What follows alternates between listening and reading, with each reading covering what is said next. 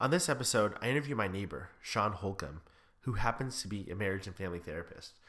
What are the odds of my neighbor being a marriage and family therapist and me starting a podcast on couples? Not only am I stoked for Sean to be my neighbor, but I'm also stoked at the knowledge that he's going to be able to bring to this platform. I'm hoping to have him on a regular cadence to discuss specific topics that I'll bring up or topics that I would love for you to send to me. Sean is a marriage and family therapist in the East Bay, and you can find him on his website at SeanHolcombTherapy.com. That's SeanHolcombe therapy.com. In this first episode with Sean, we talk about a few different things. Everything from defining success relationship to what you want your marriage to be. And you'll definitely hear some nervous laughter from me throughout, but I think that's okay because I don't think it is always comfortable to be talking to a therapist about relationships. And, so we also talk about, when do you go to couples therapy? So I'm really excited for you guys to hear this episode. And without further ado, we'll dive right in.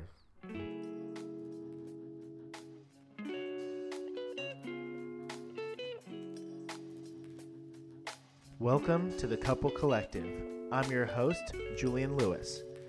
Every week, we're going to bring you stories from couples to understand their path to making their relationship work.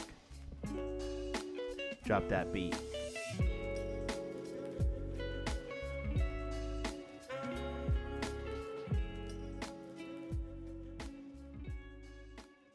So Sean, welcome. Thank you. It's great to be here. Thank you for coming across Absolutely. the street. All the way across the street. It's great. I didn't get hit by a car. Perfect. Yeah. So I'd love for you to introduce yourself and Sure. let us know how you got into the field. Yeah. My name's Sean Holcomb. I'm a licensed marriage and family therapist in private practice here in the East Bay. I work primarily with families, but focus on new dads as well, couples, the relationship issues that come up with that. And then for fun and profit, I also do some psych emergency work, but I don't think that's what we're here to talk about. I don't think so, but that might be an interesting topic. What got me into the field is I got a administrative jobs after undergrad. I got my undergrad degree in human communication. After that, I kind of floundered around, didn't really like the administrative work, but through doing some career counseling at UC Berkeley, I kind of came through that process really enamored with an understanding of what I was actually going to be looking for in work. Okay. And part of that was working with other people. I knew I wanted to be a people-focused profession. Okay. And I kind of came to understand that some of the things that I kind of had gravitated to in my personal life in terms of I ended up being the person that some people would bring their problems to, we talk about, and I was more of an empathetic listener, and I called myself a solution finder, that actually is kind of some of the basis for therapy. And so I began looking into that and went to grad school, got a degree, did some interning, and here I am. Awesome. Yeah. So I'd love to hear your kind of thoughts on if couples should do therapy, when they should do therapy, should every couple do therapy, and just really understand the benefits of doing it to improve the relationship or just to have kind of a mediator between. What are the reasons why you think people should do therapy, I guess? Sure.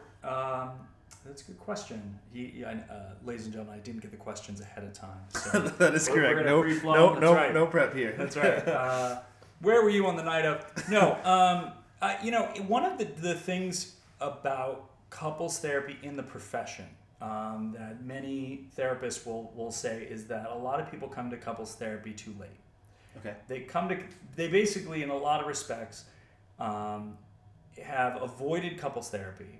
They come to couples therapy when the relationship is at an end point, and they're basically coming to break up. They're trying to figure out a way to extricate themselves from the relationship. Okay. And if you want to use therapy for that, that's fine. A therapist is happy to be kind of a mediator in terms of ending the relationship, but you have to understand what the assumptions are about coming to therapy. What are you coming to therapy for? If you are coming to therapy to end a relationship and you just need help on figuring out how to do that, that's fine. But some people will come in saying, oh no, I want to save this relationship. or one person will say that the other person may mirror that but don't actually feel that. Got it. And then that ends up being more challenging and really kind of a waste of everyone's time. Okay. You know, to get back to the other question is, you know, should couples get into therapy? I think yes. Not just because I want to stay in business, but you know, I think what people, you know, you know, I've actually been thinking about having this conversation and what I would want to say and talking about it. And I think one of the things that I want to get to eventually, we don't have to talk about just yet, is this idea of assumption. Okay. And I think assumption ends up being the biggest problem for people in relationships, both for the reasons they get into the relationship and the reason they stay in a relationship and what they are looking to get out of relationships. And if any of those things are incongruous, if they are in some way, if what they are saying they want is different from what they truly want on the inside, then that's going to cause problems throughout their relationship. I see. The more you can accurately communicate what your wants and needs and what you're hoping to get out of a relationship, the better it is you are going to be able to find someone who is going to meet most of those needs. And if your lines of communication are not good in a relationship, that's really what therapy can help address. I see. And that's why I recommend actually premarital counseling for people. Even going to therapy when things are good. One of the things that can set you up for is if you believe that couples don't go to therapy until things are awful, then you might actually think your problems, if you're thinking about going to therapy, you might have a gut reaction of being like, oh shit, is my relationship about to end? Because everybody I know that goes to therapy ends a relationship. I see. Okay. But if you go when things are good, then you actually take that out of the equation because you're like, oh, you know what? We went to therapy when things were good. Things aren't as good as we would like them to be. Let's go to therapy and get a tune-up. Let's just go and address these few little issues before they become big issues, and then the relationship isn't salvageable. Okay. So those are kind of big picture ideas about my stance on where I think people should be involved in therapy. I think it's okay not to go to therapy. I don't think therapy is a necessity.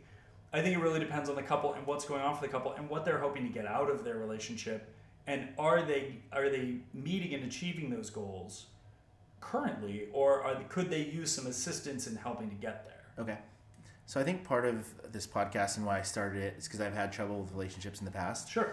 And they've gotten to the point where, yes, maybe I thought they were going to go to the next level of marriage, but they didn't make it to that point. Right. And there was discussions about whether or not we should do therapy. Mm-hmm. And in my opinion, the relationship was still felt fairly new, and we weren't necessarily at the point of marriage. And so it wouldn't necessarily be marriage counseling because we weren't there yet. Mm-hmm. We weren't married. So I wasn't sure if it made sense for us to do it at that point, or figure out therapy on our own individually and build ourselves up, and then not build ourselves up, but get to a stronger place individually, and then see how we do as a couple. But I guess in the span of a dating relationship, before there is talk of marriage, does it make sense for therapy? Or if you're thinking about therapy, is it like, well, maybe we shouldn't be together if we're already thinking about therapy early on? Yeah. I mean, I think that's yes to all of those things. Okay. You know, I don't know where you want to go with this, but I would almost ask you the question, do you see those previous relationships as a success or a failure? A failure, I guess, with anything, if you start something, you want to finish it, right? But I think... Well, hold on. Yep. Let's stop that. Let's unpack that statement, because that's actually a pretty loaded statement. Okay. What would it mean to finish a relationship? What does that look like? That's a good question. I guess making it to the point where you stay together forever, start a family, and kind of move forward from there. So, okay, hold on. Keep going. Yep. How does that end? What does finishing that mean? I guess there's no point of finishing it because you're staying with that person. What is the assumption about a successful relationship in modernity in our culture? When two people appear happy together and can stand each other through their different difficulties that they have. All right. Mm-hmm. But how does it end? It ends when one person dies before the other while they're still married. That would be an assumption in our current society about what marriage looks like. Understood. Okay. That is a success. That is just about the only definition of a successful marriage that is currently being thought of in our current culture. Okay, that's fair. So if we say that's pretty high standards for any relationship, and we say, are there other successful relationships? And if there is a different definition of success, and we check our assumptions at the door, what do those assumptions look like? And what does a successful relationship look like? Yeah. Does it have to end with one person dying? Because my goodness, that's a lot, right? Yeah. Could you have a successful relationship that only lasted one night? I don't know, right? Yeah. It would depend on what the two people would want out of that encounter. And could you have a successful relationship that only lasted 3 months? Could you have one that lasted 5 years, 10 years, 15 years, and ended and still count it a success? Now, that's going to be a question I can't answer. Right. That question is going to be individual for the two people involved in the relationship. Yeah. And but when we are beginning to have a conversation about relationships beginning and ending and whether they were positive or successful, it really depends on us asking ourselves, what is it we wanted out of that relationship at that period in our time? And did we meet those goals? Did we leave the other person in better condition, or did we drain them of their resources and leave them as a dry husk? Right. And that begins the conversation. You have to know what we're looking for, what we want, and then we have the opportunity to go out and look for it. Yeah. I guess then kind of looking back on that in the past relationships, I wouldn't call them a failure because they ended. I would call them a success because of what I was able to take from them, and I hope that they were able to take something as valuable in terms of what you mentioned about learning about what you want. And then I think having then more direction on being able to find someone like Emily because I had a better base based off of my previous experiences. Yeah. How young do you remember having your first significant other, boyfriend or girlfriend? How old were you? Significant other versus boyfriend and girlfriend. I don't know. How old were you when you first asked someone to go out with you? Probably pretty young. Probably fifth grade, I believe. Fifth grade? Yeah. Right. Do you remember her name? Yes. Okay, what was her name? Carly Marino. All right. How long were you guys together as boyfriend and girlfriend when you asked her out? Maybe a couple weeks. Couple weeks. Do you look at that as your first failure in relationships? Because it ended. No, I guess not. No. Did you learn something for your relationship with Carly? Okay. Definitely. Did even if you're not friends with Carly on Facebook anymore or anything, but did you guys did you destroy her? I mean, did you leave? No. Okay. No. Definitely not. So she's happily married with a family now. Fantastic. Just so you guys know. Mazel tov. Yeah. So right, but we don't look at a relationship in fifth grade. It begins, it ends, and we are. It's in that process of learning what does it mean to have a relationship. Right. It's practice. Many of our relationships, we start them, and all of them end until one doesn't. And a lot of times we're doing two things simultaneously. One, we're looking for something out of a relationship. Yeah. And two, we're practicing what does it mean to be in part of a relationship? What does that look like?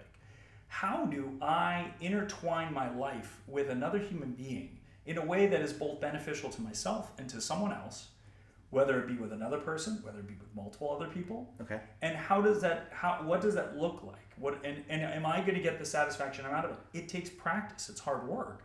And I think the way our current culture is, a lot of people practice dating for a significant period of time, and we are delaying marriage till later. And I think that there are multiple factors that wind into that. But what that does mean, though, is people are not being celibate and they're not being hermits in their houses. I mean, they are out there dating. They are out there being companions with other people. But for one reason or another, they're delaying this institution of marriage for one reason or another. Okay. That's an interesting point. I guess for me, I always thought I would wait to be married until obviously I found the right person. Okay. But then also when I was in a place where I felt that I was successful. Yeah. Meaning I was doing well in my career, made a certain amount of money. Sure. And was in a position where I felt like I could support a family. Right. Which I do think are very important things. Right. I also think, though, that the institution of marriage itself and the ceremony and all of that, I don't know how I truly feel about that whole thing, because I really want it to be the celebration of like me and hopefully Emily coming together. Sure. And I want the people that are there to be the people that help to guide us there, and not necessarily just filling up tables with 150 to 200 people if there's only 75 people that really had an impact. Sure. But you're talking about the specifics of the ceremony, right? Yeah. You're talking about the rituals. Right. And rituals are powerful. They can have a lot of meaning, right? But you are sidestepping a very important question that I would ask someone in premarital counseling, that my wife asks people in her premarital counseling, is why get married? And that's a question that needs to be answered. Yeah. Because again, we get back to this statement I made earlier of assumption. Okay. And a lot of assumption in our society is we grow up, we get an education, we get a career, we get married, we have kids. These are assumptions that are kind of built into, you can just kind of default, roll on in, and society will provide you a template for what you should do. Yeah. Now, it's not to say, there will be people that say that is the right way to do it, but we live here in the Bay Area. It's kind of a little, that we kind of play fast and loose with right and wrong, right? And I think the question is that right for you? Right. And if it's right for you, what is going to be the way you're going to do it? Marriage is a very old institution, but it didn't look like the way it looks now in any way, shape, or form, even a couple hundred years ago.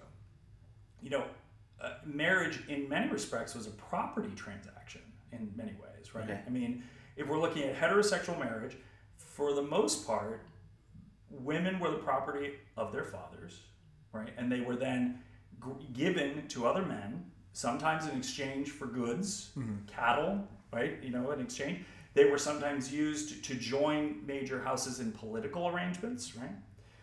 And, there wasn't a lot of power for women in relationships in terms of marriage. Marriage was something that was done to them. It wasn't necessarily something they had the choice in. Okay.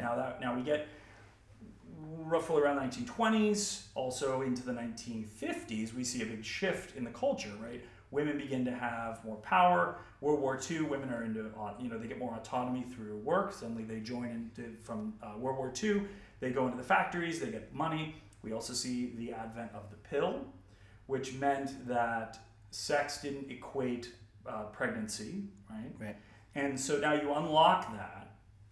And one of the other things we get, if we take a big step back to the agricultural revolution, where we now suddenly are developing a surplus. And now the question is, I want my surplus, I want to hand off the surplus of things that I have developed and cultivated. I want to hand them down to my progeny, and I don't want to hand them down to someone else's progeny. So now we suddenly get to the importance of monogamy, and the idea of I want to make sure that my children are mine and not someone else's. So the importance of keeping a woman separated from the rest of the world to ensure that my progeny are mine. Okay. When we live in, if we go back and we have our narrative of the hunter-gatherers and the nomadic tribes, there was espoused or there's hypothesized of a sexual fluidity amongst members, but there isn't also necessarily a causal relationship between sex and children. And so the whole tribe took care of all kids. Right? Okay.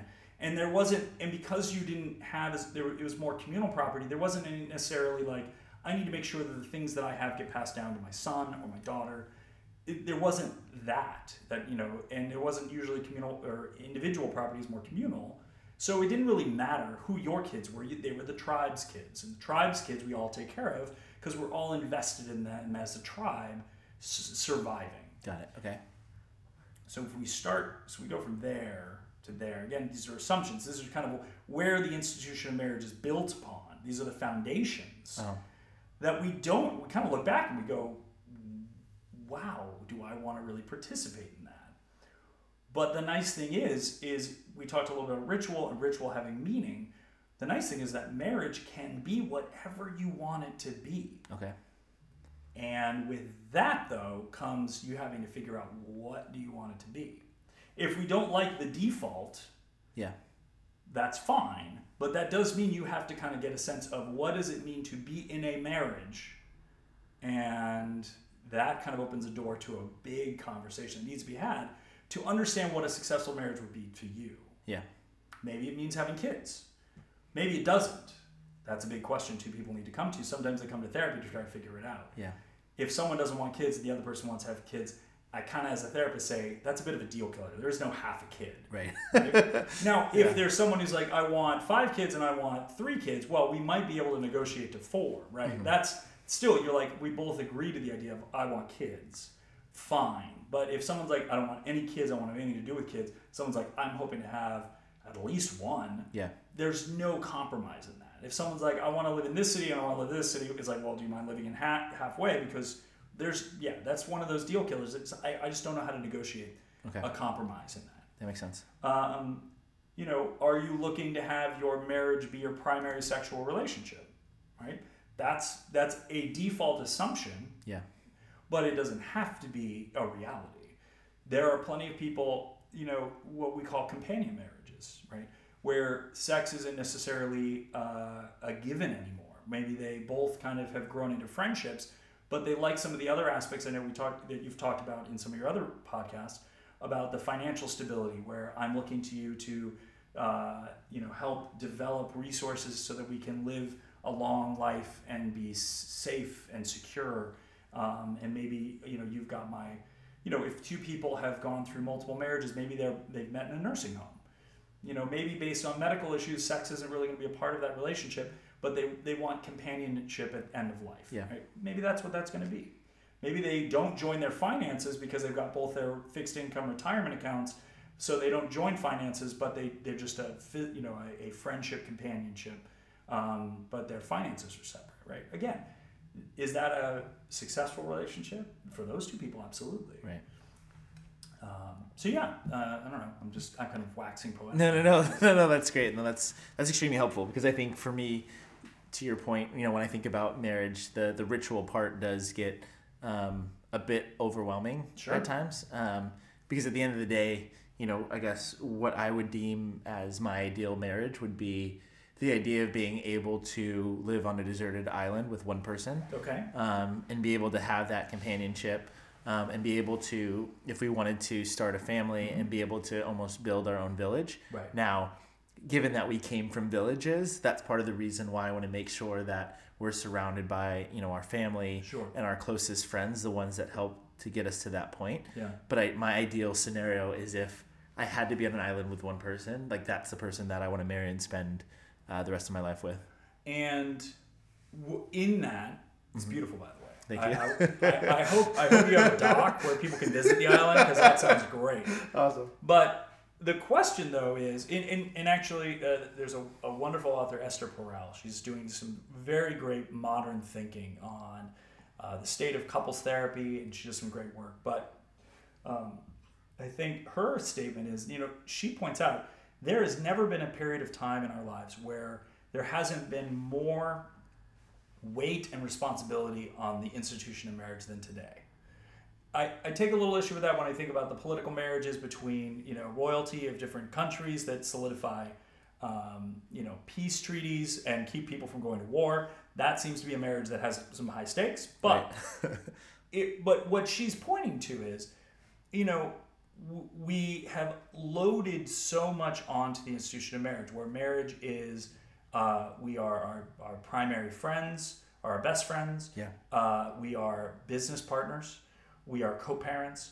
We are our activity partners. Everything that we sometimes used to fragment. It used to be that you were 2 married people, but you still had your guys you went bowling with on bowling night, right? Uh-huh. You may have been a member of the Masons. You might have been a member of the Kiwanis Club, right?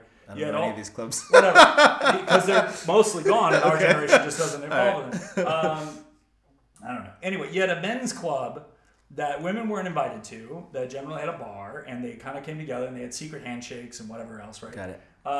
Or you you had your buddies that you went hunting with, or you joined scouts, or God knows what. But and then and the women might have had different groups, and that they would go off to, so they had their social groups. You came together, and the responsibilities weren't as great if you didn't actually liking your spouse wasn't even necessarily a requirement, right? Okay. So so we've put there's a lot of, again, the assumptions are there's a lot of responsibility that now falls on our primary relationship to meet all of our needs, and that is that's fine, but that is also a great burden, especially when the movies and pop culture say, like, you're going to look at someone and you're going to know they're the one because the music starts playing, right? And you're going to kiss, fade to the fireplace, credits, right? But it doesn't necessarily get to what are the nuts and bolts of that marriage after that kiss. What is that going to look like? And are those two people going to be happy and satisfied for some period of time? Okay, yeah, so I guess I want to kind of loop it back to the couples therapy and understanding, like, in the past how people kind of, I don't want to necessarily call it their escapes, but they had the other people that they would lean on to help them with different aspects of their lives. And now I feel like when two people become one, to your point, they're almost everything for that other person. Mm-hmm. And so I guess in therapy, is that something that often comes up, and how do you help people to realize that either they shouldn't be relying on each other for everything, or, like, if they're going to, making sure that they understand what that other person is doing to help them to achieve what they're trying to achieve, whether it be in a career or personal things that they want to accomplish? It's a really good question, and it's a little hard to answer because without seeing the two people. Okay. Ultimately, when I have a couple come into my therapy office, or for me as a home-based family therapist, I go to their house. I'm sitting in their living room, and we're sitting around. It's great. Mm-hmm. There's usually something that brought us to therapy, right? There's been a problem. Okay. And there is the spoken problem, and then usually there is an unspoken problem. And my job is to figure out, if I address this spoken problem, will that resolve the conflict and we can all go home and everyone's happy? Yeah. Or is there, or what is the unspoken problem that isn't getting talked about, right? And can we identify it and figure out what needs aren't getting met and that aren't getting spoken about? And the question is really, it's less important about the problem, but how do we get to a place where people didn't feel comfortable enough to talk about what they really wanted and what they weren't getting? Okay. And why is it that we're not speaking about truly what our needs are? How do we get to this place? When we talk about assumptions, sometimes our fear of being alone can lead us to thinking we need to be a particular person that may not be authentic to ourselves. I see. In order to compromise, in order to getting into a relationship and then keeping a relationship. Right. Now, I don't think anyone is going to find any situation where they can authentically be themselves in every situation and find and not find compromise in any relationship. When we go into work, when we go into society is inherently about compromise, right? We don't get to go wherever we want and do whatever we want and still be invited back into those situations. But if we are like, let's say, and it sometimes revolves around sex, mm-hmm.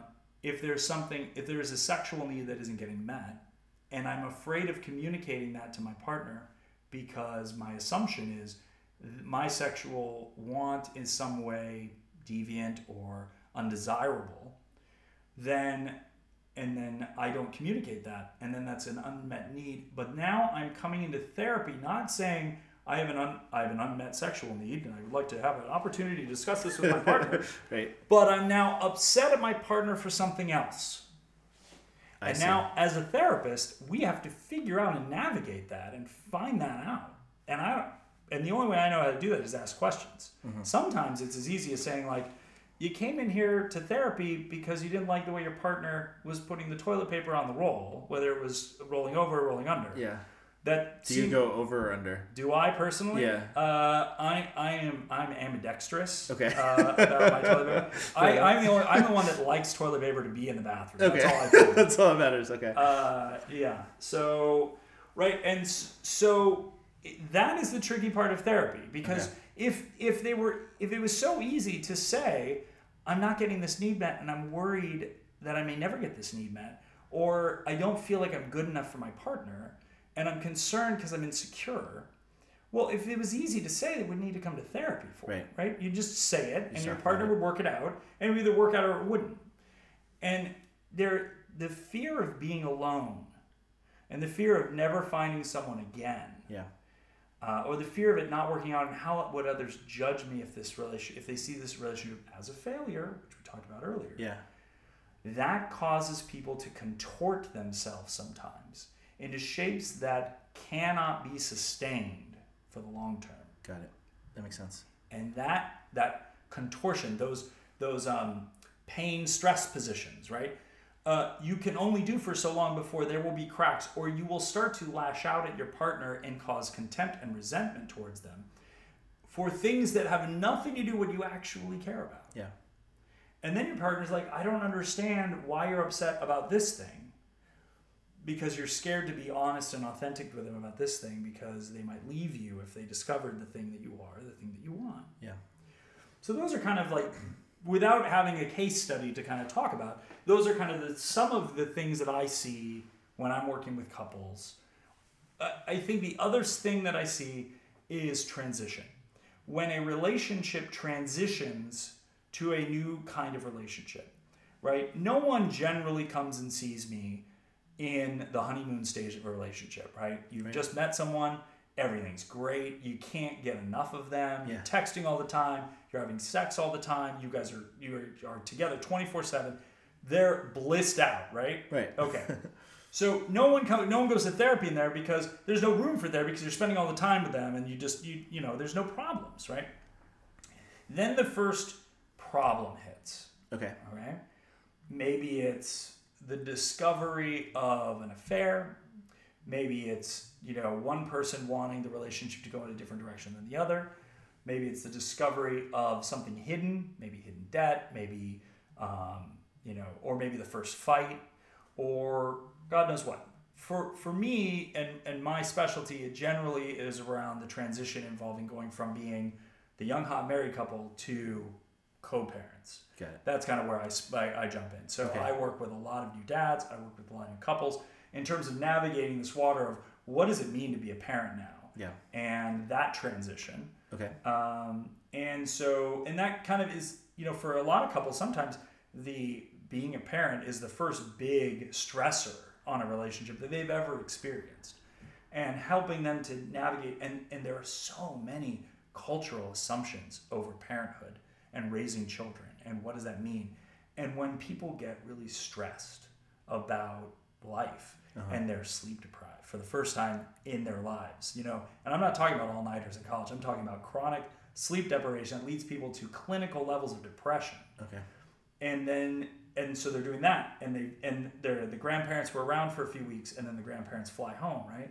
And now you're alone in the apartment or the house with this newborn kid, and it starts crying in the middle of the night, and you swaddle it, and you nurse it, and you change its diaper, and it's still crying, and you don't know what to do. Okay. And then you go on the internet, and you ask Google. And Google tells you two things, and two things only. Yeah. One, your baby's going to be fine. And two, your baby's going to die. Okay. And you're sitting there with that information, Yeah. and you haven't slept more than an hour or two, and then all of a sudden, a lot of people, they don't know what to do, and they default to what?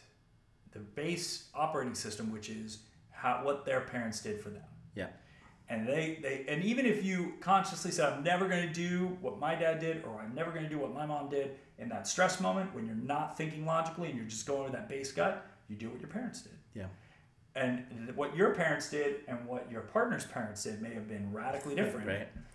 Or what you want to be as a parent may be radically different, and you weren't having a conversation because you just made the assumption, we're just going to be parents and we'll just figure it out. because that's what society told us to do. It's like, Right. you get married, now you have kids. That causes conflict. Okay. And that's one of the things that I specialize is in helping people navigate not only the transition from thinking of themselves as a man to a father or a woman to a mother. That one's a little bit easier because there's a biological transformation that occurs. For men, it's a bit more intellectual. Helping them navigate that, and then helping them to mesh one person and another person's idea of what it means to be co-parents, Okay. and how to do that successfully. That may be a bit more beyond. No, this is great. That's no, the next step of this no, podcast. No, this is Season 2. This is great, and Parenthood. we can chop it up however we would like to. But I do have a question about that because you talked about doing premarital counseling, even when you're potentially in a state of happiness. Yeah. So I guess if you're already starting to plan for a family, does that then mean you should probably go to counseling beforehand? If you don't necessarily feel like you have the proper forum in your home to be able to talk about the way you want to be parents, or is it once it happens and you're starting to feel the effects of it, then go to counseling in that? It can go any way you want. A lot of people are in relatively good shape, and yet they still go get a coach or a trainer. Why do they do that? Right. Well, sometimes it's because maybe I can achieve more or better get my goals if I have a third-party outside observer that isn't me or my family or my friends who are just going to say, you look great, oh, you're so strong, hey, no, your Instagram's off the hook, right? And then someone be like, accurately assess, well, maybe your form's off a little bit. Maybe your squat isn't as deep as it should be. Maybe if you corrected this form, you wouldn't have this pain in your leg or your arm, or this tweak in your back you get every time you do this one thing. A therapist can be that coach or that outside observer who looks at the way you guys do things and offer up a perspective and sometimes practical ways to improve your communication and the way you guys go to help you guys achieve whatever your goals are. And sometimes it could be 2 or 3 sessions just to have you both come out and say, therapy isn't scary. And we're in a great place. Yeah. Someone else didn't suddenly uncover something big and scary in the closet. And we learned a few ways that maybe we can affect, not only we're better able to communicate what our needs are, get our needs met in a better way, and then we've set the stage where if there's a problem in the future, we can lean back on this resource that we've cultivated and developed. Yeah. Even if our tools that we got from the first time we went through it didn't work out. Now it's like, oh, well, we went to therapy when it was great, and now things aren't that really great. Well, we should pop into therapy because we built that relationship with that great therapist, Sean Holcomb, licensed marriage and family therapist. Nice. and let's go get that tune-up. Let's go like figure out, where did this come from? Because we were in a good place and now we're not. What happened? Okay. Or all of a sudden we're not having sex anymore as much as we wanted to, and I'm feeling a little resentful. It's affecting my self-esteem. And I'm wondering what happened, because we were going at it all the time, and now we're not. What's that about? Maybe we can figure that out before we, have this go any further. Okay. Or, my financial goals are way different than your financial goals, and, maybe you want to go see a financial planner about that, but maybe you want to come to therapy to figure out, why aren't we communicating about money very well? Maybe we can talk about that. Yeah. Or, gosh, my family of origin and her family of origin, or my partner isn't meshing with my family of origin. It's causing conflict in our relationship because we have to go to the holidays every time. Maybe we want to pop into therapy to figure out, how can we navigate these complex, messy relationships with all these other people in our system? Yeah. And how do we make sure that doesn't cause any undue stress later on that has nothing about us, but it actually affects us greatly? And the assumptions that our family puts onto us and what our relationship is going to look like. Thank you kindly for joining us on the podcast today. Between now and next time, visit us at www.couplecollective.com or follow us via our social channels at Couple Collective. If you've been enjoying the episodes or the podcast in general, please tell a friend, tell a couple, or subscribe via your favorite podcasting service. If you'd like to suggest a topic or be featured with your story, you can contact us via the form on the website or at 774-226-8753. Until next time, much love.